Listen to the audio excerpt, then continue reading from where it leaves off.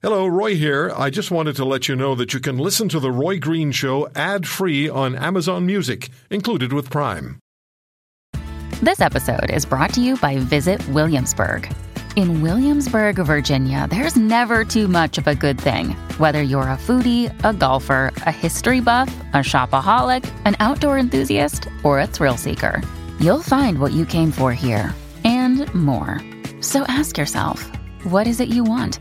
Discover Williamsburg and plan your trip at visitwilliamsburg.com. Matthew Fisher is with us now at M. Fisher Overseas on Twitter, one of the world's most experienced foreign correspondents, more than 35 years. Matthew did that, and now he writes commentaries, among other things, for globalnews.ca. Good to have you with us, my friend. And the first column that I want to talk to you about that you wrote this week is about Canadians wanting Trudeau to get tougher on China. Will he? And I found how you started the column to be particularly interesting, Matthew.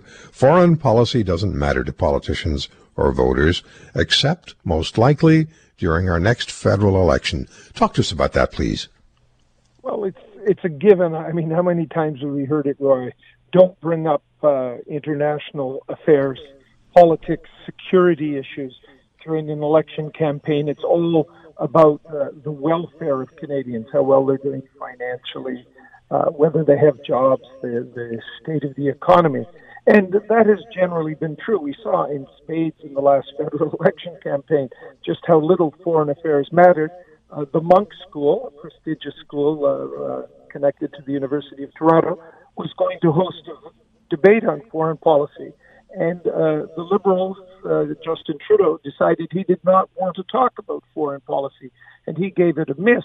But even worse to me than that was the three opposition parties, including the Conservatives, all said that was just fine. We don't want to debate foreign policy either. So all of them avoided discussing foreign policy. And I shake my head over that as somebody who spent his life with it and sees the world as a more complex place. This time is different. And this time, it's because of China. Not only that the Huawei dispute and them kidnapping two Canadians, but also, of course, what they said and what they didn't say about the coronavirus. And Canadians are upset. I mean, really upset about this. They're animated about it and really wondering what the heck have we been doing with China. And the government, the Trudeau government, is taking note of this, because you even have Dominic Barton, the Canadian ambassador to China, who's been pretty much a fanboy of China for many years, admitting that he'd been drinking the Chinese Communist Party Kool-Aid for too long, and Prime Minister Trudeau saying, well, in so many words, that China needs to be held accountable. We don't know by whom just yet, but he's saying that at least. Well, there's been a bit of movement.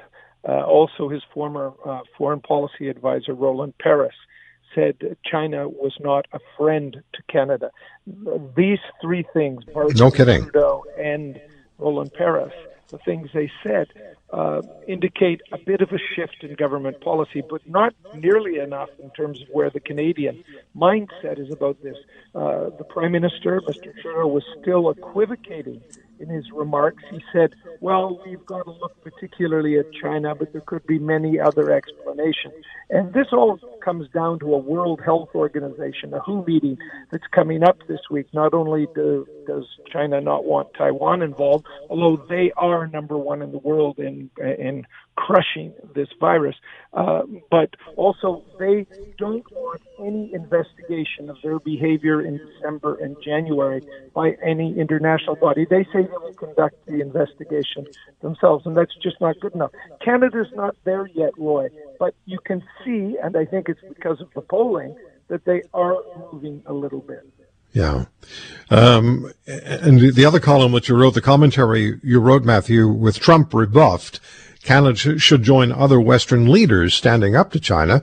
And the first person that comes to mind is the Prime Minister of Australia, who has been so direct about China that China can't stop firing back, and suggested that, what was it, Australia was like bubble gum stuck on the foot of or on the sole of the Chinese shoe? Yeah, that's a beautiful line. I must say, communist dictatorships from time to time, going back for decades, have come up with these incredible expressions to describe these kind of things. Vladimir Putin's famous one, whenever anybody complained about Russia, was the dogs bark and then the caravan moves on, as if you don't have to pay any attention to this. And China's rhetoric with Australia and now the very real threat about to come through of crushing beef sanctions. We know this in Canada because of beef and pork and canola and the way they've done this. And they've done it with Scandinavian countries. They've done it with tourism, with South Korea and Japan. China uses trade as a weapon, but public opinion in Europe is also shifting radically against them. France's Macron, Germany's Merkel, Britain's Boris Johnson, they're just not going to put up with it. And the Canadian polling, and Angus Reid's poll, showed that 85% of Canadians basically say that our China policy stinks and must be changed.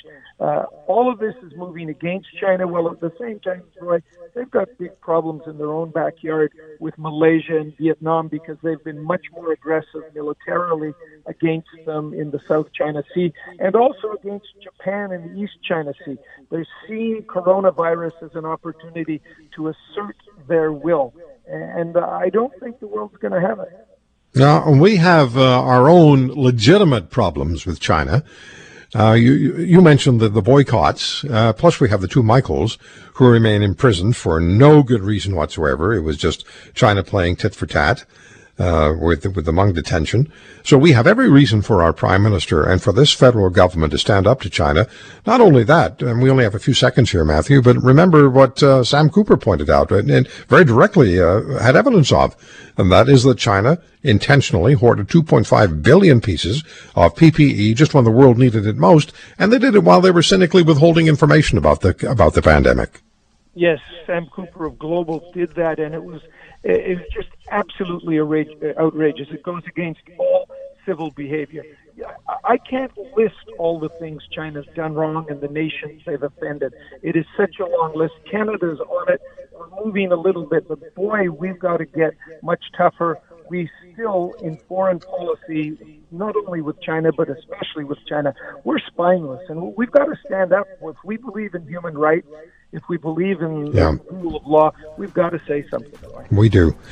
Always good talking to you, my friend. Thank you, Matthew. Have a great week. Thank you, Roy. You too. Thank you. Matthew Fisher at M. Fisher Overseas, on Twitter at M. Fisher Overseas. If you want to hear more, subscribe to The Roy Green Show on Apple Podcasts, Google Podcasts, Spotify, Stitcher, or wherever you find your favorites. And if you like what you hear, leave us a review and tell a friend. I'm Roy Green. Have a great weekend.